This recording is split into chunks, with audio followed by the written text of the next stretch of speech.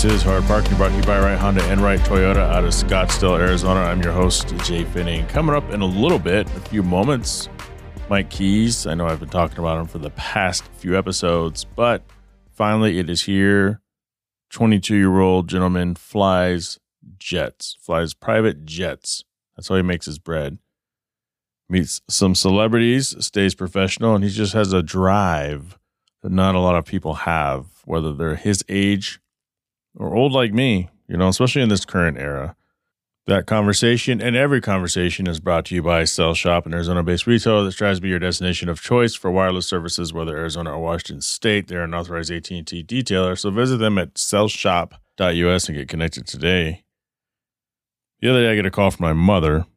It's kind of funny. She's like, hey, I'm going through, dad stuff. My dad passed October of 2020. She's going through her stuff. She goes, hey, I found these magazines, some of these Sports Illustrateds. Do you want them? I go, I don't know. I'm sitting there thinking, okay, all the Sports Illustrateds I've ever collected, I still have here somewhere collecting dust. Typically the ones with like Michael Jordan on the cover. My age, I'm 46. That's what we did. We collected magazines, magazine covers. Anyway, I'm sitting there wondering, like, what are these? And she's like, I don't know. There's some sort of special edition Sports Illustrateds. Got some ladies with swimsuits. I go, is this the swimsuit edition? She goes, yeah, actually, that's what it is. It's the Sports Illustrated swimsuit edition. I'm like, no thanks. And then she goes, okay. Well, you wouldn't be happy. You wouldn't happen to be, she said jokingly, but I think she was kind of serious. You wouldn't happen to be interested in any old Playboys, would you? No, Mom. Good on the old Playboys. But I did say, what year are they? It's like 1960s. So I feel like there's a market for them, but they have to be a certain age. But it would be curious to see, because I told my mom, I go, you never know, because there's probably stuff in those magazines that we see on Fox today. And she's like, yeah, I know. Media and outlet, everything's changed so much. I think in an upcoming episode, I'm going to talk about that. I'm going to talk about how things are just so much different.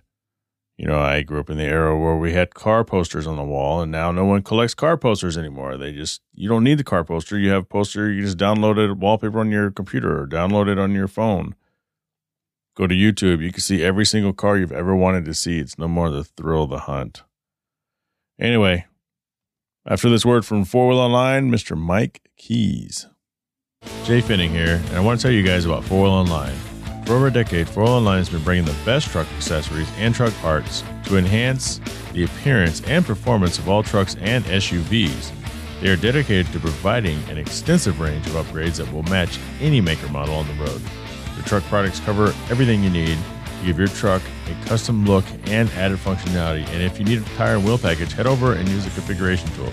They carry all the major brands of wheels and tires, so go get outfitted today. So visit them online at 4Wheel Online or call them at 813-769-2451. Again, that's 4Wheel Online, the number 4Wheel Online. Sitting in front of me, supermodel by night, pilot by day, like a private pilot. We're going to find out what that really means, Mr. Mike Keys. That is the best introduction I think anybody's ever given me. Wow. Dude, no, because you go on your Instagram, and it's like, all right, what are you freaking, getting paid by Polo or one of these other people? Or, tell us. So that's new, getting paid for posts. That, as much crap as people give me for taking these kind of pictures or always, taking pictures on the airplane, this is the first time I actually kind of saw what I wanted come to fruition, because I'm like, if I'm going to put all this time and effort into Instagram, it'd be great if I got some free stuff and some money out of it. So It's kind of a, give and take with that, but so far so good. The aviation stuff's helped quite a bit. Sure. You look good doing it, Thank you. So, your friends are going to poke fun of you, but friends are always going to poke fun of you for anything, always. But from somebody who doesn't really know you, and I would imagine 100% of the people watching are like, who is this guy? This is cool. And that's, why you can get paid for that stuff. So that's pretty awesome. Oh, thank you. It's weird to be the one posting stuff all the time, because I remember on anything, even like your account, just like, oh, these guys have cool cars, they're doing this, that, and the other. And to be able to actually kind of share what I'm doing, I think is it's really rewarding. People are reaching out and, giving advice wherever I can, trying to guide people the right direction. It's been pretty cool, especially, I still think of myself, I'm a 22-year-old idiot, but the fact that people 22. Yeah. 22. No kidding. Yeah. That's been pretty cool too. Just, I think to myself all the time, like, I don't know why they're bothering, asking me, or there's so many better sources out there, but whenever I can, it's cool to help out a little bit. Well, you have a cool, unique, exotic look to you. You're tall, you're thin, you fucking fly planes. Like, how did you get into that? Like, tell me about the planes, because those are like little private. I mean, I've never been in a small plane. So. Yeah. So growing up, my dad worked for BMW in finance, but every year they'd send him on a year trip to Europe. So like annual trip to Europe for like a couple weeks. Mm-hmm.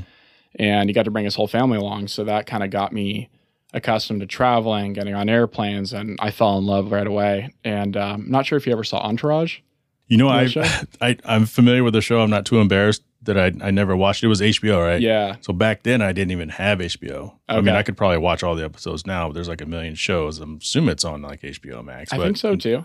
I saw love it. Vinny Chase. Yeah, he was like the guy, right?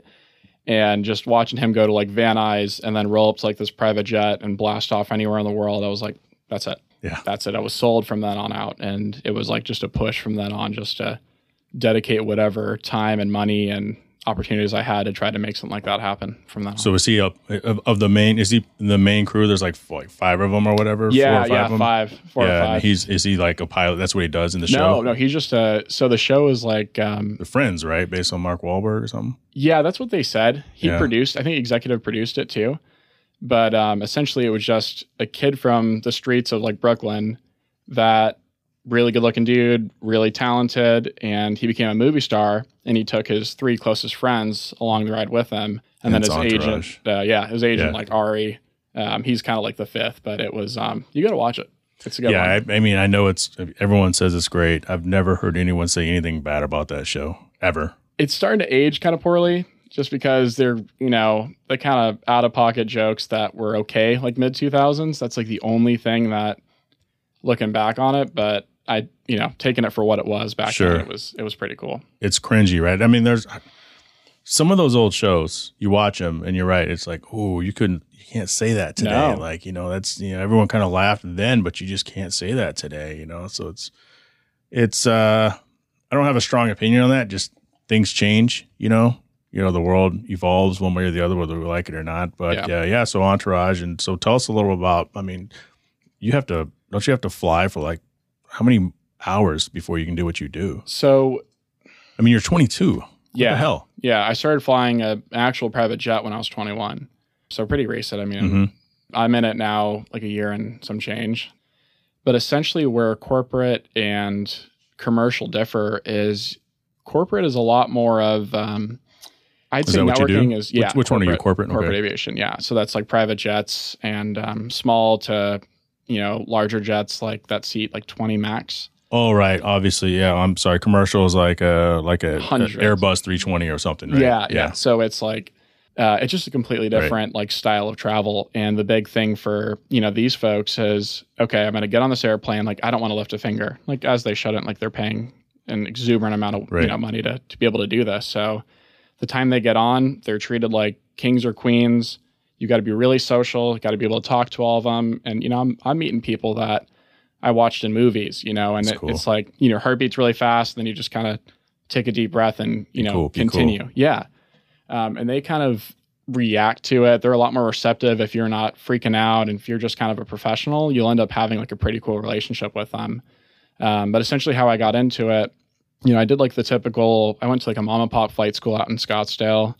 Got through all my ratings. So there's private, instrument, commercial multi-engine, and that's pretty much like the foundation.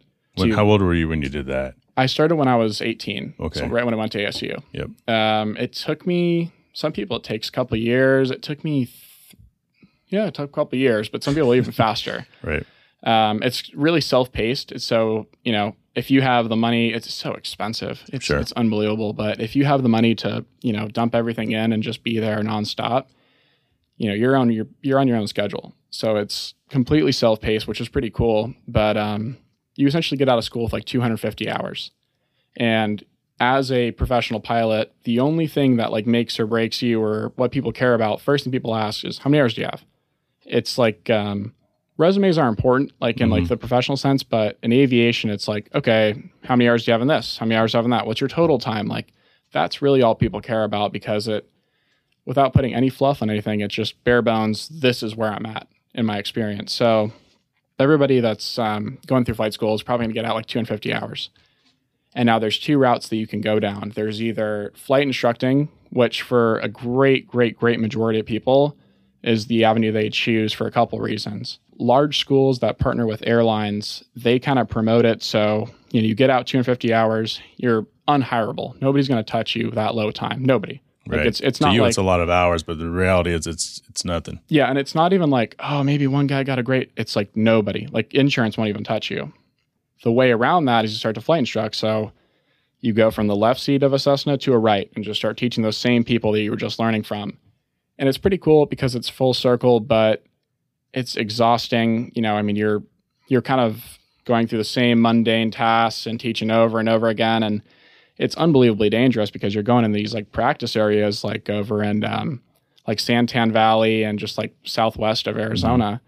And you got planes on top of planes on top of planes, just doing like steep turns and stalls. And like the near misses are constant. It's a war zone out there. But for a lot of people, it's the best avenue because you go from being untouchable, but for this kind of job, you can actually loosely make a living. Mm-hmm. It's like, I don't know, $15, $20 an hour. And you're also paying, some of these people are paying off massive student debt. So sure. It's enough to kind of scrape by. The other avenue, and the one that I did, I think if you have the funds, do it. I kind of rolled the dice. So I should backtrack a little bit. To be a CFI, you actually have to go through additional schooling and additional money. What does CFI stand for? Certified Flight Instructor. Okay.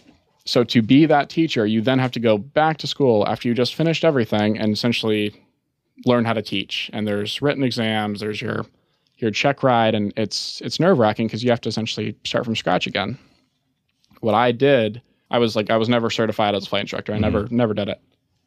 I think this is kind of how AJ kind of introduced me as well. What I used to do is buy and sell and flip sports cars, and made a decent enough nest egg on top of working full time and all that good stuff, where I sold my dream car, got it in cash, and then put all the money to go time build. And what was that? I had a 2013 M3.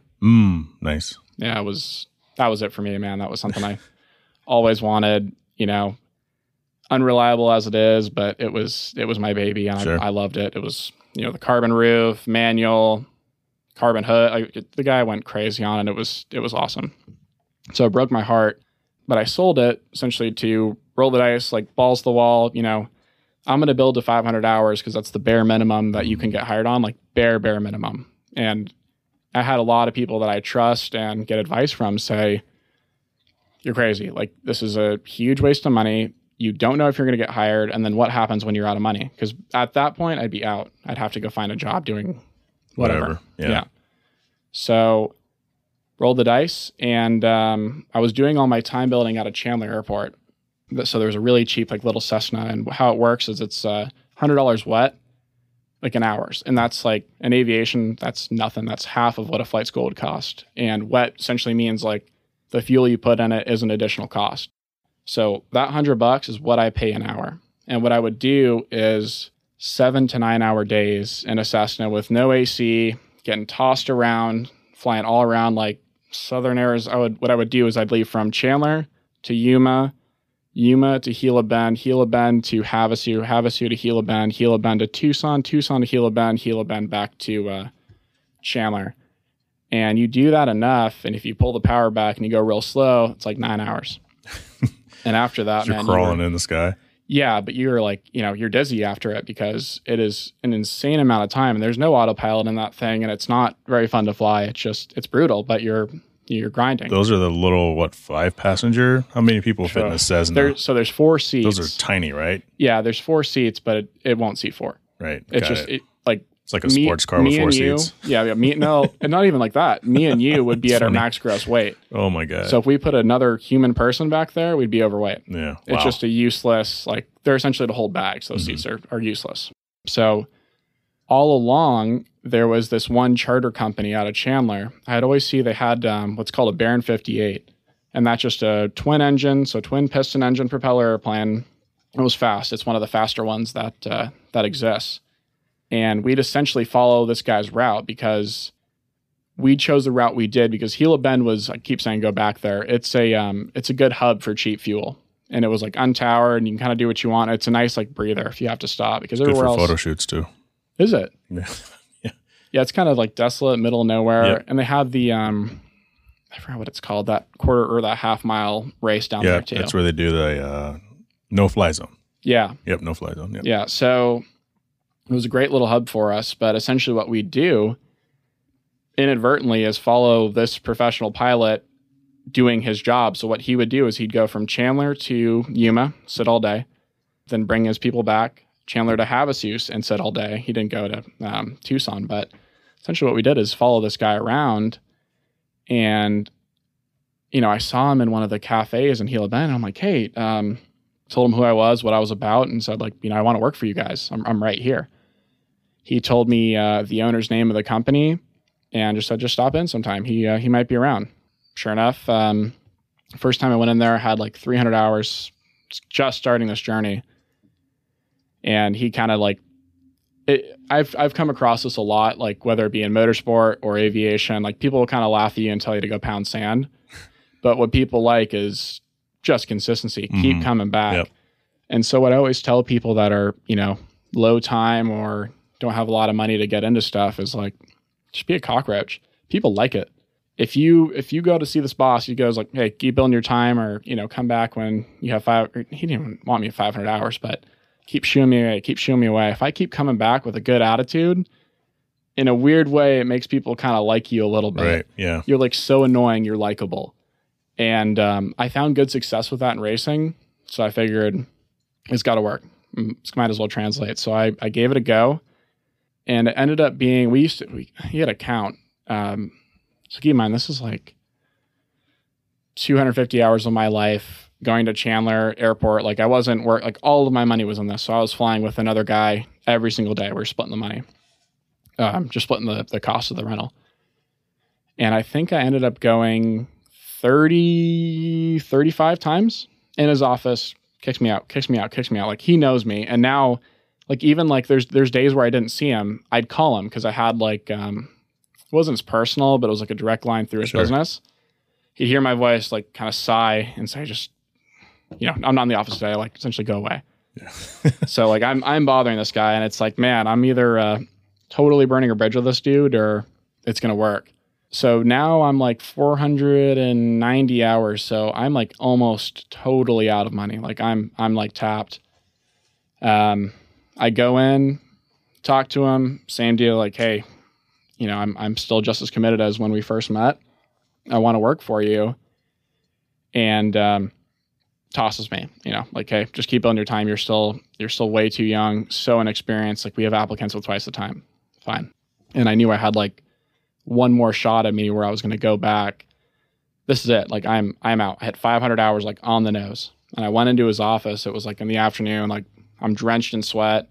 I go in there and I tell him, I say, hey, listen, you know, this is it. I have now invested all of my money into this. I am now at the bare minimum requirement to be hired under a charter company. Like it's what's required by law. Said, I am at the bare minimum. I'm hireable. When can I start? What can I do? And then, you know, just as the 35 other times that happened before, he basically told me, you know, keep building your time. We'll be in touch. And I knew what that meant. That was just like, that was it. So he kind of stood up to shake my hand. And I don't remember what I said, but it was like a 5 or 10 minute speech. Look, motherfucker. Da, da, da, da, da, da, da, da. Yeah. I mean, essentially, I poured my heart out into this guy. And he kind of like chuckled, shook my hand, and that was it. I started walking out to my car in the parking lot. Like my head was sunk. Like defeated, man. I'm like, my God, I don't know what I'm going to do.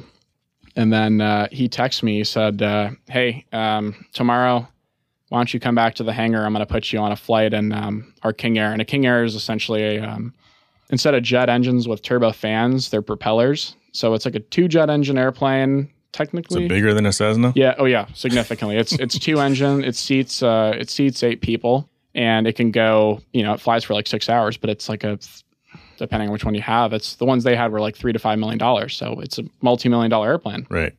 And he said, we're going to put you on a flight in the right seat. It's a single pilot airplane, so I wasn't really required to be there, and we'll see how you do. And after that, the rest is history. And that was really what sparked my career. It was all thanks to that. So you've been doing that since you were 21? I was 20. 20, so Yeah. a couple of years. Mm-hmm. What's now? Do you have to sign like NDAs? Like you're not really allowed to talk about who your cargo is. Can we call people cargo? Is that safe? People? Yeah, your people. Yeah, Yeah, your people the folks. cargo. Yeah. Not at this at my previous company where I started. At my new one, yes, but the last one, no. So had the pretty cool opportunity. I mean, we flew like Devin Booker, the Jenners. I flew Matthew McConaughey. That's cool. All sorts of like incredible people that I've like watched on TV, and I couldn't say I had a bad interaction with any of them.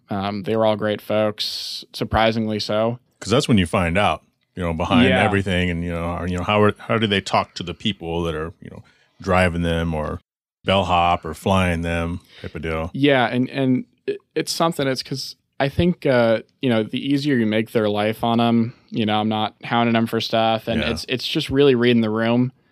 At the end of the day, they could be on the phone with an assistant or doing whatever they want all day long, but they're going to listen to me when I give them a briefing, and I Right. make it pretty abundantly clear. I'm like, hey, sir, ma'am, whoever. I don't even go that formal, actually. Mhm. Like, just need probably 2 minutes of your attention. Might save your life. Not planning anything happening, but this is kind of important. So once you kind of get them through that, and then I try to make them laugh with something. Mm-hmm. If they're receptive, if they're not, I leave them alone. But for the most part, it's been pretty good. Really enjoyed it. That's the cool thing about being in corporate charter is, you meet everybody. That's cool. You ever have a bad interaction? You don't tell us who they are, but have you ever been like, "Oh, that person's a dick," or "That person's a..." And to be fair, someone could be having a bad day, but then they could also just be an asshole.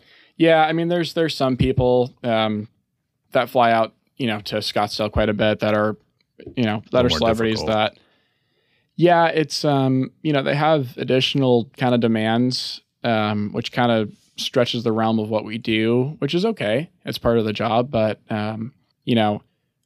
just kind of blowing people off that are giving a briefing. It really hasn't happened to me, but I've heard people that just won't listen to people, stuffed in their phone, just kind of ignoring them, or it's just it's part of the job, because at the end of the day, we're just a means to get these. I mean, we're an Uber, Right? it's just a glorified Uber. So it's part of the deal sometimes. And yeah, I mean, I wouldn't I can't fault anybody because I don't know what's going on. I mean, the last thing I want to be in my life is a true celebrity. That would be exhausting. I couldn't even imagine just hounded for pictures, everybody on you. I mean, that's just, so I don't even want to begin to like make any kind of judgment, but it happens. I mean, even with even not even just getting out of the celebrity realm, but even just business people or the mega wealthy or people that just inherited all the money. I mean, there's people everywhere, and I really wouldn't define a whole section of people, or there's good and bad everywhere. I've learned. You would kind of think agree. like celebrities are kind of worse, but they really aren't. They're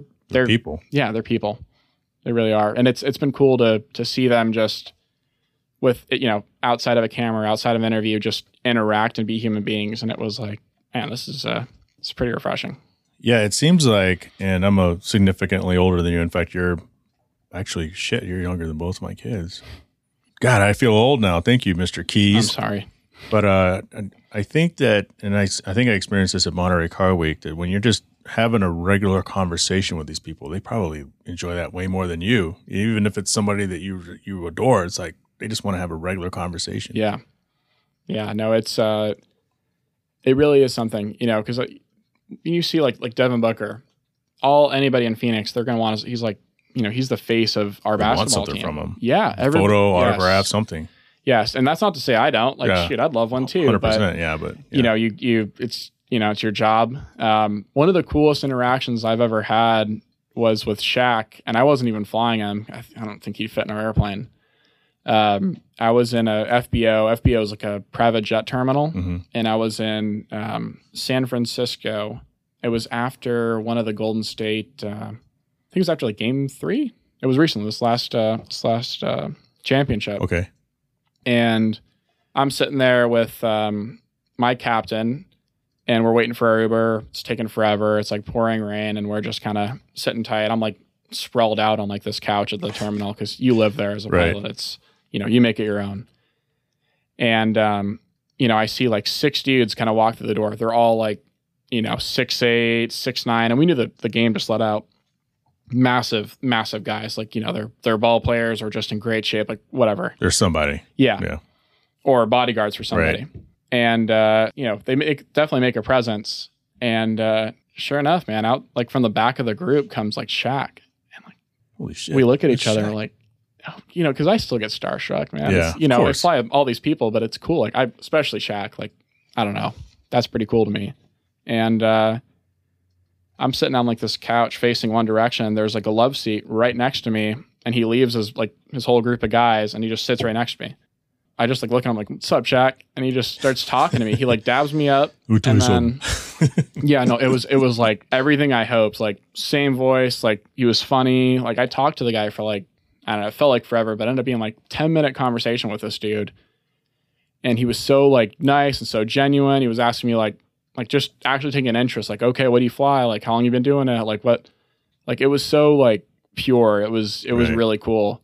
But it really goes to show exactly what you're saying is like just having a normal conversation, it makes all the difference. And that for me was the hardest one, not to be like, dude, can we please take a picture? I just talked to you for 10 No minutes. one's ever going to believe me on this one. Yeah. Yeah. So I had to like leave there thinking like, you know what? I did the right thing, but dang, I regret it. But it was, it was cool. But right? And it's, I've heard, I mean, Shaq, I've heard he's like just a tremendous person, and how cool that is because he's so big to the game, larger than life, and he could be a complete get off me. But that goes right in line with things I've heard. My brother-in-law, about 2 years ago, he had like a 45-minute conversation with DMX in the airport. Really? Yeah. Okay. Yeah, and I mean he took a selfie with him, but it's just. And he loved it. And so when DMX passed, like I've never really been a big DMX fan. Like I don't dislike him. I just never really gravitated to, more than two of his like big songs. But that conversation you had with Shaq's going to like mean you're never going to forget it. Yeah. And so sometimes that's even worth a lot more than just a photo. Yeah, Actually, it is worth a lot more than a photo, but it would be cool to have a photo anyway. Yeah. No, I mean, there's something to be said about that. I mean, just actually that's kind of like the problem with like the social media world. And I'm like, such a hypocrite with that. Like look at my stuff on my Instagram. It's just a highlight reel, but it just shows you like how programmed we are. Like, okay, let me just get this thing from this person. Like, throughout the history, it's always been autographs. And now like with my generation, it's like pictures or a cameo or a video. It's like some kind of like, look, I'm seen with this person. And, I'm trying to remove it from my brain, but I don't think it'll happen because it's how we are now. It's how we are. Yeah. And, I think you're totally right. It's wise just to like look at it like, man, I just made a cool interaction cooler because I didn't ask for that. So yeah, it teaches you a lot with that stuff. It really does, especially flying all these people that, I look at or I watch on TV and stuff. So it's been really cool. No, that's super special. Race car driving. You said you learned to, so it sounds like you did that, significantly, at least before what you're doing now. Yeah. Talk about that because I think last time you were here, you were kind of like, let's talk about it. Did you race like drive Miatas or something? Like what? Tell me a little bit. Tell us a little bit. Yeah. So that's kind of where I got the cockroach mentality. Mm-hmm. My family took great care of me. They helped me a lot through school, but they weren't going to put a dime into motorsport, which I understood. It's just, for anybody that doesn't know, anybody that races on a professional level either had a 1 in a million offer with a super wealthy individual, or they are the wealthy individual, or they come from a family of wealthy individuals. Mm-hmm. Like, it's very expensive. Oh yeah. Yep. And really it's weird how little people know that are into any kind of motorsport. It's like, this is just so unattainable. It's like, yes, they're fantastic, they're athletes, whatever, but it's so like unreachable. And I didn't know that going in. My uncle raced Formula Ford in Europe. He's from England, so that's what kind of got me into it. And he steered me along the path of karting because that was like the best way to start. I started when I was like 14, And my parents, like I said, they just didn't want to go into it all. So what he told me, my uncle gave me the advice, and he said, well, why don't you go to like an event or a track day or whatever they call it in karting. Like it was like a race. It was like a race weekend. And PKRA over in, it's by Wet and Wild in Peoria, if you're familiar. Yeah. It's like a good spot in Arizona for everybody coming in to want to try anything in racing.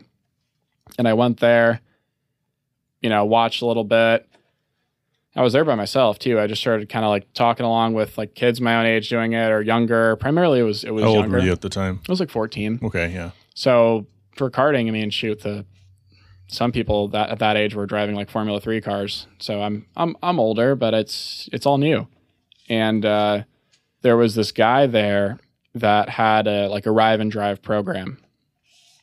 And he had like a big trailer with like 10 go-karts that were double stacked. And what he would do is it was a ride and drive. So he would manage their go-karts, or they were owned by his clients, customers, whatever. The kids are 8 to 18 years old. So they're kids. But he would manage their go-karts, mechanic them, get them out, get them right, change the tires, do driver coaching too. So he had to have some kind of background. He had a big poster explaining all this, and I watched it. And that was a service he did. So I went over to him. I told him, like, hey, this is, it's embarrassing looking back on it, but it's like, I don't really know how else you can explain yourself. I'm like, hey, I really want to do this. What can I do? Like, right. Could you use somebody working as like an quote unquote intern working for free? Like I'll clean your trailer. I'll help you. I really don't know what I'm doing, but I'll help you with whatever you need in exchange, like for some seat time. And he was really cool. He was like, man, he wasn't that old either. He was like 23. Kind of looked at me and thought about it. He's like I was like kind of dressed up a little bit. He's like, here, I'll make you a deal. He's like, we end at like whatever time on tomorrow. You clean this trailer for me today. You come back tomorrow, help me put all the go-karts away. I'll leave one out and we'll see what happens. Oh, that's cool. And I said, okay. So I'm like in like jeans and like a nice 14, but still for me, it was just dressed up a little bit. Well, you're told to be, if you make sure if you're going to, solicit anyone, you're presentable and professional and stuff. Yeah. I get it. And I spent like, I don't even know. It was like it was till it got dark and I was there at noon, like all day cleaning this guy's. Like I was covered in like head to toe. I was completely black from dirt. And I did whatever I could. He looked at everything. He gave me a race suit that he just one that he loaned out to people. He was like, it's yours. Come back tomorrow. And I came back and he let me just go out there with one of, for what it was. It was like some 2-stroke Rotax, but it wasn't, you didn't shift the gear. So it was, it's been a long time, but started out one of those. And for me, that was like a rocket ship because all I ever did was indoor karting. And he put me on like super, like borderline corded, like tire. They're super old. And kind of watched me for a while. I spun a couple times. Like I couldn't get any grip. He kind of liked what he saw and he's like, we can make something work with us. And it turns out that guy was a Bondurant instructor. And I didn't know kidding. That. Yeah. And ended up working where I would do exactly what I did. And then when he got off work at Bondurant, I would go at like 10 or 11 o'clock at night when they used to have their go-karting school, and I would go drive the go-kart track. And that's how I got trained to doing, that's where I started on that. That's pretty fucking cool. Yeah. Thank you. Yeah. That's super cool. So where did you go from there? So he, I don't know if he left first or Bondurant got rid of their karting school, but that was kind of the beginning. And he was going to go move to Colorado. So I knew, my golden ticket was kind of going away. And at the time, now I'm like 16 years old. I'm working at like a golf course, cleaning golf clubs and golf carts, whatever. So doing 16-year-old jobs, 16-year-old job shit. Yeah. Yeah. I was working 4 hours a week though after high school and then doing this on top of it. But, trying to make some kind of money. And I knew I wanted to get into cars just because as great as he was to me, go-karts, while they're a way better tool, and I think they teach you better and the sensation of speed's a lot better, they just aren't cool to sponsors, really, for a lot of people. Right.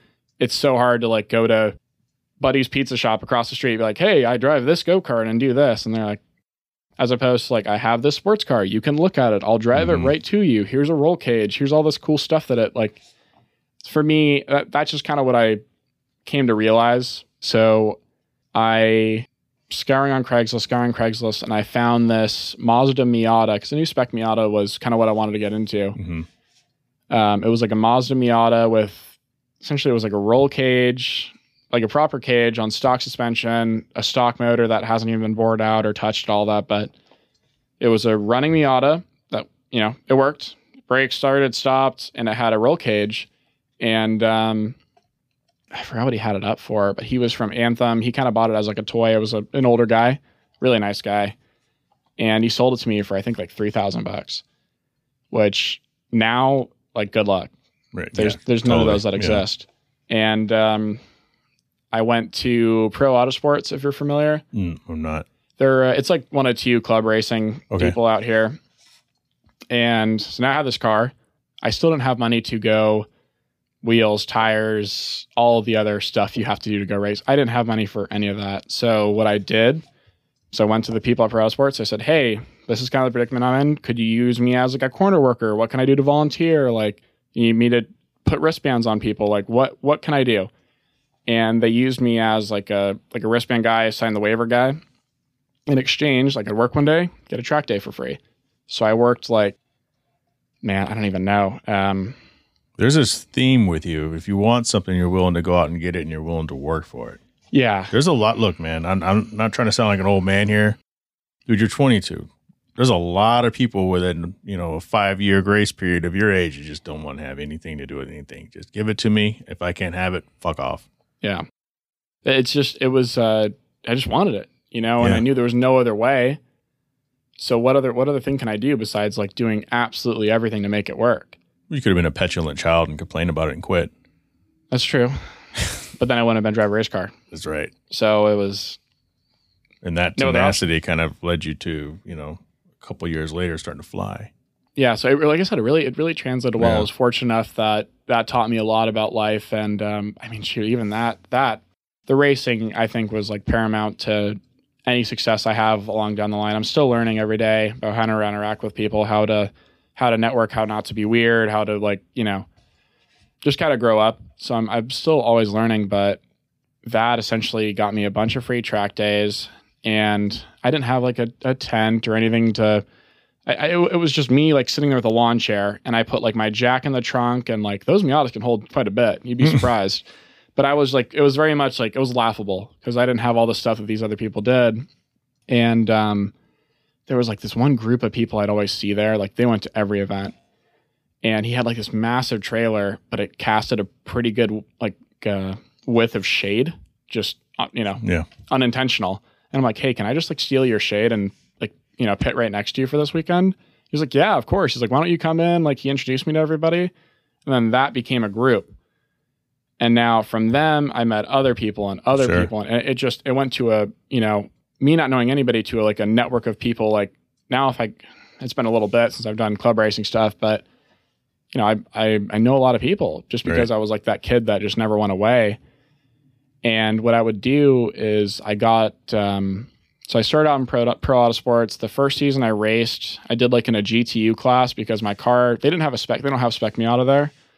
So I was racing against like Volkswagen Rabbits, like they're all race cars, or I'm trying to think what they're essentially like 200 horsepower front wheel drive, rear wheel drive cars, max 200, just super light.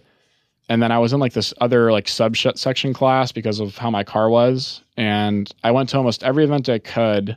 I couldn't make all of them because I couldn't afford it, and I finished like second in that championship, and then I went over to NASA, who actually has a spec Miata series, and now I'm like 17, essentially offered to do the same thing. And the process, continued. So just signing people in and all that good stuff. And then, the combination of these two things led into me getting into driving instructing. So I was with Pro Autosports, instead of signing people in, I was now teaching people how to drive their whatever. Oh, so that was nice. Yeah, that was the cool part. So instead of having to sit there at the gate, could actually go teach people how to drive. So Pro Autosports at 17, I was the youngest instructor they've had. And then NASA at 18, I was the youngest in AZ. And it was just lucky, man. It was pretty cool. Do you ever get any seat time now? I mean, where are you with that? Because I know you got your BMW that you had to turn around and sell. Yeah. When I started flying, like really flying for a job, it all went away. Right. Which really sucks. But what essentially I was doing with instructing when I first got in is sometimes like guys would put me in like their actual race cars. Like I got really in like the BMW crowd. Mm-hmm. So I would drive like my car that I'd always get in was an E46 M3, but the guy had like an insane amount of money into the thing. I mean, it was like a $70,000 race car. Mm-hmm. And he would go in, set a lap. I would go in and set a, like, it ended up being a faster lap. And he's like, okay, why did you do this? Why did that? So I started doing like more individual coaching, just kind of on accident. And then I started getting seat time in these race cars. And now they're going to do like endurance racing. Like, hey, we need another guy. We'll drive you out there, do everything for free. You don't pay a dime. And it was that kind of like networking that got me now racing BMWs. I raced Porsche GT4s just for free, just because I was coaching the people that actually own these cars. So that was at the height of my seat time. Now, like, same with NASA, I had to be 18. Like that's the legal limit that they have there for their insurance. But just instructing, and then I started doing like private instruction where they'd rent the track and I'd go out, essentially like undivided attention.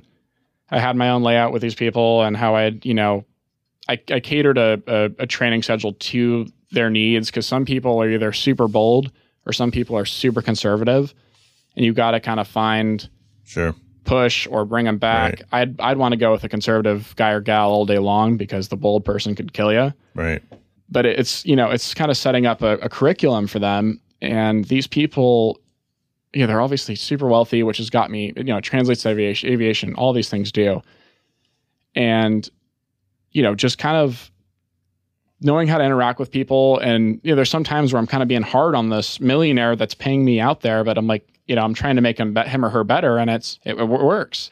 So it's, learning how to interact with people and how much you really can push with the personality. And it led to a lot of pretty cool opportunities. So that was when I was racing the most. And like I said, when I started flying, that was it.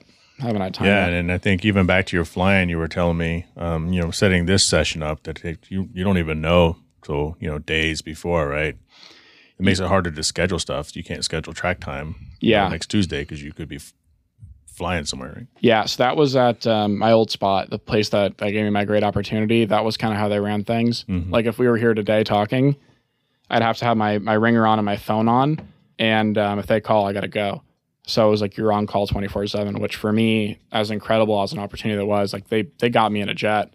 Yeah. I had to kind of, I have a long-term girlfriend I live with. I have a family of friends. Like I'm just, I had to kind of make the decision to take a step back from that and find an opportunity that enabled me to have a schedule and, a lot more time around. So hopefully getting back into it soon. I don't know. It sounds like a cool opportunity, but it sounds very, very scattered though too. So, where do you go from here? As far as flying? As far as flying, yeah. So they're gonna.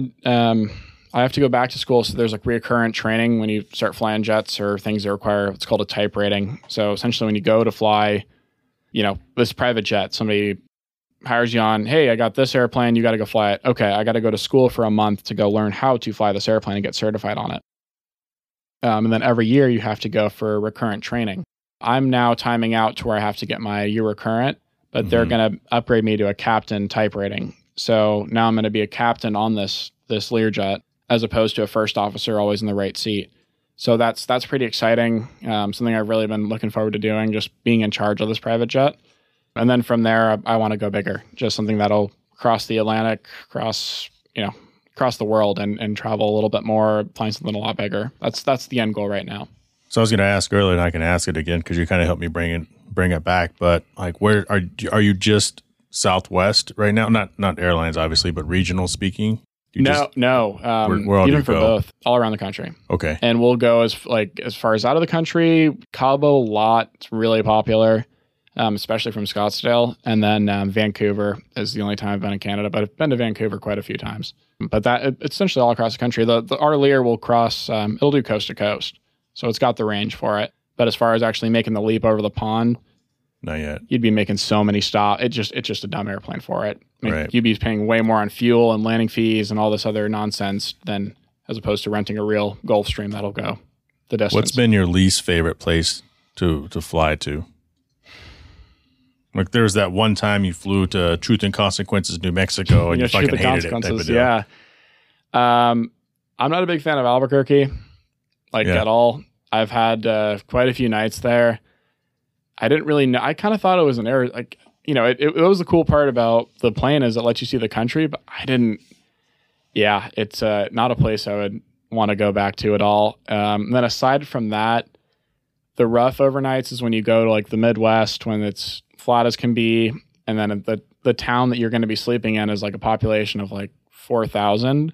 So you go to like this super tiny little hotel, this little log cabin thing they have, which is it's fun to kind of get away and all that, but it's tough to explore and kind of make the most of your job when there's really nothing around. So for me, those are like the worst overnights by far. Favorite destination so far?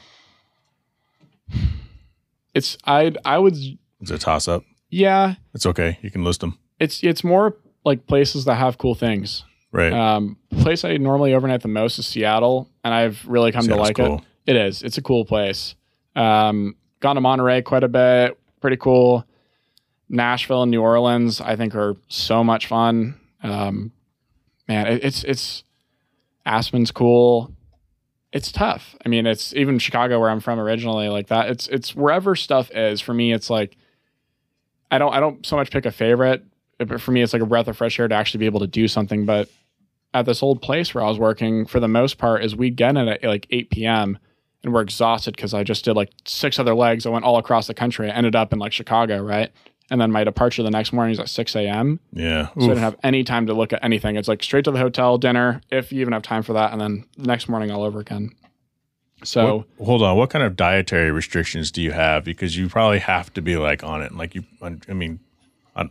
not to get anyone in trouble. I'm just curious, just thinking about it. Because if I'm like, okay, I'm gonna go to the hotel, have a glass of wine, have a salmon or whatever, and then because I gotta get up, but you probably can't do that, can you?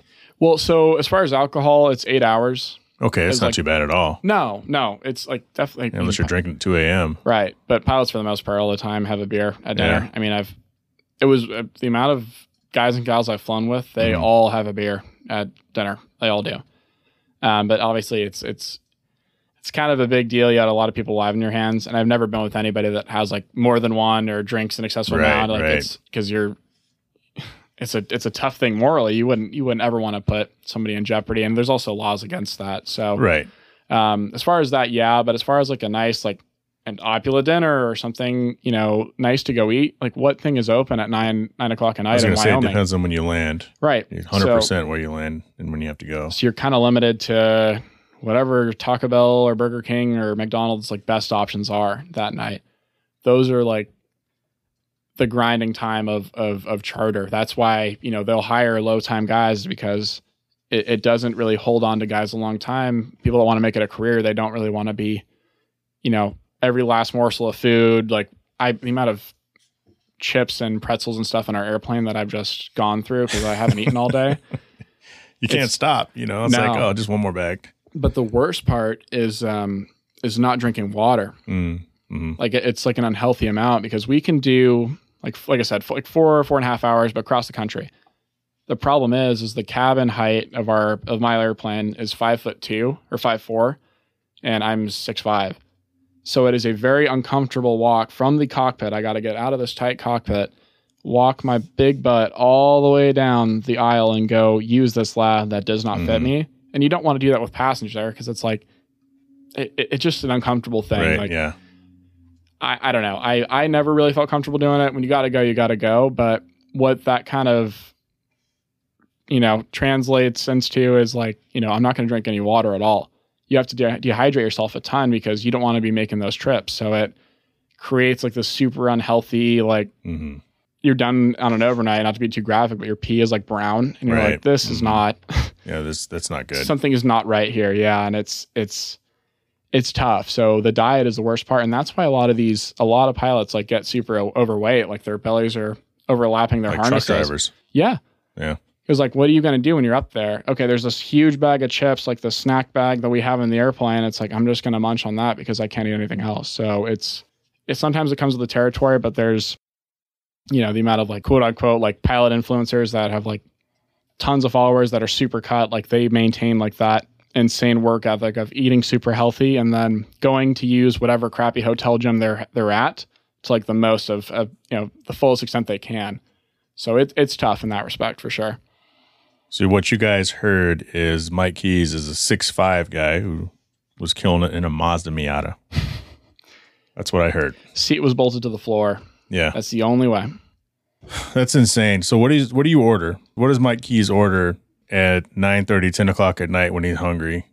Just imagine every fast food place is open, but only them. Well, if Salad and Go's open, that's the first choice. I don't even know what Salad and Go is. They're sprouting everywhere. Are they? Yeah, it's like dirt cheap salad wraps or Caesar salads and stuff. So that's first choice. All DoorDash stuff in the air. Like we have Wi-Fi on the plane, so if we land at like an FBO for an hour, I'll get like acai bowls or smoothies sent over. But for these overnights that I'm primarily on, I got a Taco Bell and then get a bunch of stuff and feel bad about myself the next day. Like the beefy 5-layer burrito, the chicken quesadilla, the burrito supreme. And then it's like whatever I can to like not eat throughout the day to burn off that those calories I just put on, and then gym, and then it's not great. It sounds difficult. Well, I mean, you look great right now, but you're also young. But you're gonna have to figure something out. Yes. Mike Keys, how can we get a hold of you? How can we follow you and support watching your Instagram so you get paid a little bit of money? That's probably the best way is DMs. I try to get back to as many as I can. They're probably Mike H Keys on Instagram. That's the best way to reach out. And yeah, it's I couldn't think of a better way. Is that all you're on Instagram? Do you do the Facebook? Hey, are you a TikToker? No. It seems like, your look, what you do, that all seems like it's very good for, and I call it the TikTok machine on purpose, just to sound like an old person. What are your thoughts on TikTok? I hate it, but. Well, I do Reels because they're not as saturated. That's how I got to build my following, is from Reels. So I kind of do TikTok, but yeah, I don't like TikTok. I don't have it. My girlfriend's obsessed with it, and a lot of my friends are too, and especially the pilot guys too. They're always. Is it kind of like a turn off when everyone's obsessed with something that you don't? Yes. Yeah. Yeah, and for me, it's like that it conditions people. Like, okay, 30 seconds, I have to love what I see, or I swipe up. Like, I go on YouTube all the time. That's like my release and stuff. I can watch like a 20-minute video if it's something that's interesting, but that kind of 30 second, I don't like the dancing. And then for me, the thing that drives me nuts is the same sounds that are trending. So I'll hear her phone like from like across the room, and it's the same song, and she's watching 20 different videos. I'm like, my God, I like that song like before I heard this, and now I can't stand it. That to me is like, it's unbearable. I can't deal with the TikTok stuff. What's worse, that or the TikTok voice? TikTok voice. What do you mean? The woman voice. Oh my, yeah. This is like what my friend said. Yes. Yeah. And corporations do that too. Yeah. Like massive, like car companies, aircraft, huge corporations that should not be messing around with this stuff. They stoop to that low level and they make like this garbage content. I'm like, my God. My wife loves TikTok. Obviously, Wes Tankersley, who listens to this, he's grown. He's found TikTok to be more successful for his brand than Instagram. And I guess it's just, find whatever social media outlet works best for you. But I don't know. I just can't go over there. I just can't. It's saturated though too. I mean, I've given it a go when I was so late to it, and I was just kind of recycling what I had from Instagram, but they don't keep the audio. So I just found like whatever was happening and nowhere near the same results. And honestly, like, full disclosure, if it took off, I probably would keep doing it because why not? Sure. I did kind of run into, this is the issue with the Instagram stuff and not putting watermarks on your stuff. Like, first off, you should put a watermark on it, but nobody's going to like, when it's in your face like that, people seem to care less, I've learned. No, it's you're right. Statistically, you're right. Anytime there's actually words or something on what you're doing on Instagram, it bombs. Yeah. So I've had a few videos taken from my account, and other accounts will do it without permission. It's happened on Instagram a few times. Instagram's pretty good about taking it down right away. So that part I've really appreciated. But TikTok, I've had tons of people do it. Wild West. Yeah. So what I did got like, I don't know, 30,000 views. and their video of my exact video got 500,000. It's like, Right. oh, It's like, oh, I could use that 500,000 yeah. right now. Like, why did your algorithm choose you? Like, why? It's that part's kind of annoying. And I know how like superficial it sounds, but I wanted the free stuff from Instagram. That's Sure. all. That's all. I wanted to partner with people. I wanted to. It sucks though. That to me is like the most infuriating thing, because like I was there. I took the video. I took the time to put my stupid little edit on it.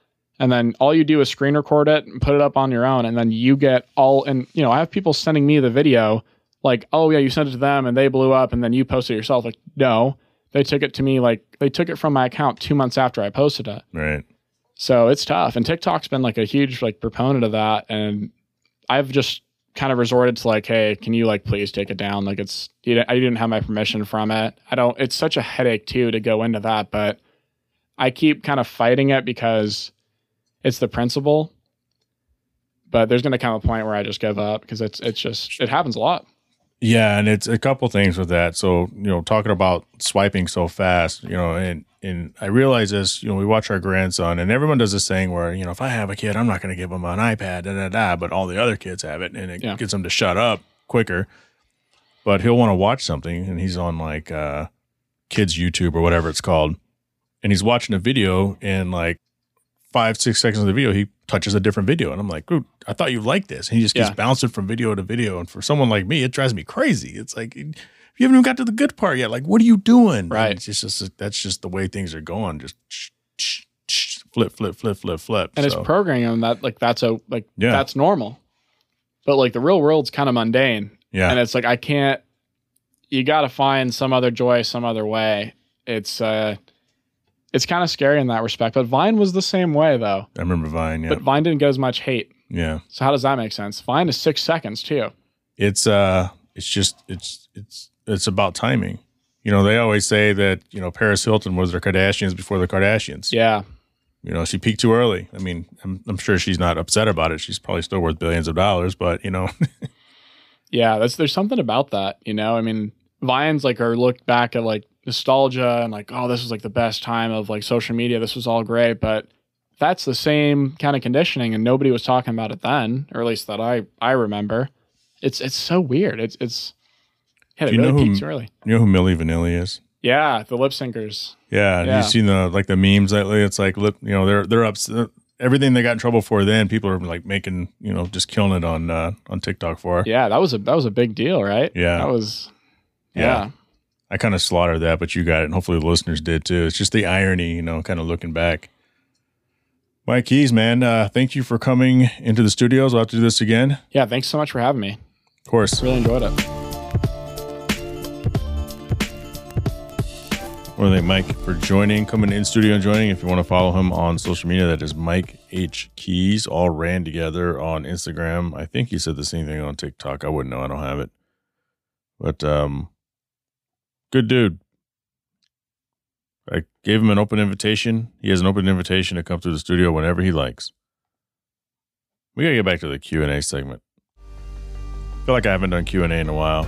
We used to do it every episode. Tell me what you want, hardparkingpodcast@gmail.com. I'm not asking you for ideas, make no mistake. But I do love that people slide me articles from time to time. I just need to bring them up. So maybe in the car news, got a few things that I've been sent. But it's time to wrap this up. I want to thank Right Honda and Right Toyota out of Scottsdale, Arizona, 4wheelonline.com, Cellshot Wireless Services, Westgate Exotic Cars and Rentals, Patreon business supporters, Koya Automotive out of Winter Garden, Florida, Pell Construction out of Caledonia, Michigan, and the Big House Small Home Design out of Ashburn, Virginia, and Traverse City, Michigan. If you're interested in helping the podcast upgrade, why would you not? Join the Patreon for as little as $3 a month to get access to bonus audio as well as show swag. Things like updates with my car. Things like family life. You want to know what I really think about something? You get it on the Patreon. Thanks Mark Stoneman, Catherine Cox, Eddie Ramos, Richard Graves, Byron Jones, Bo Jung, Alice Camina, Andrew Bunkley. If you're interested in picking up a Hard Parking Podcast shirt, I still have them. Email the show, hardparkingpodcast@gmail.com. Follow me on Instagram, Jay Finning. That's JHAEPFENNING. Did I spell that right? EFENNING? I did. Hard Parking Violations Facebook group. I can't grow without you telling the world how great the show is. Let's do this. Let's grow this thing together, and I'll talk to you all next week. Izzy, take us home. Shut up!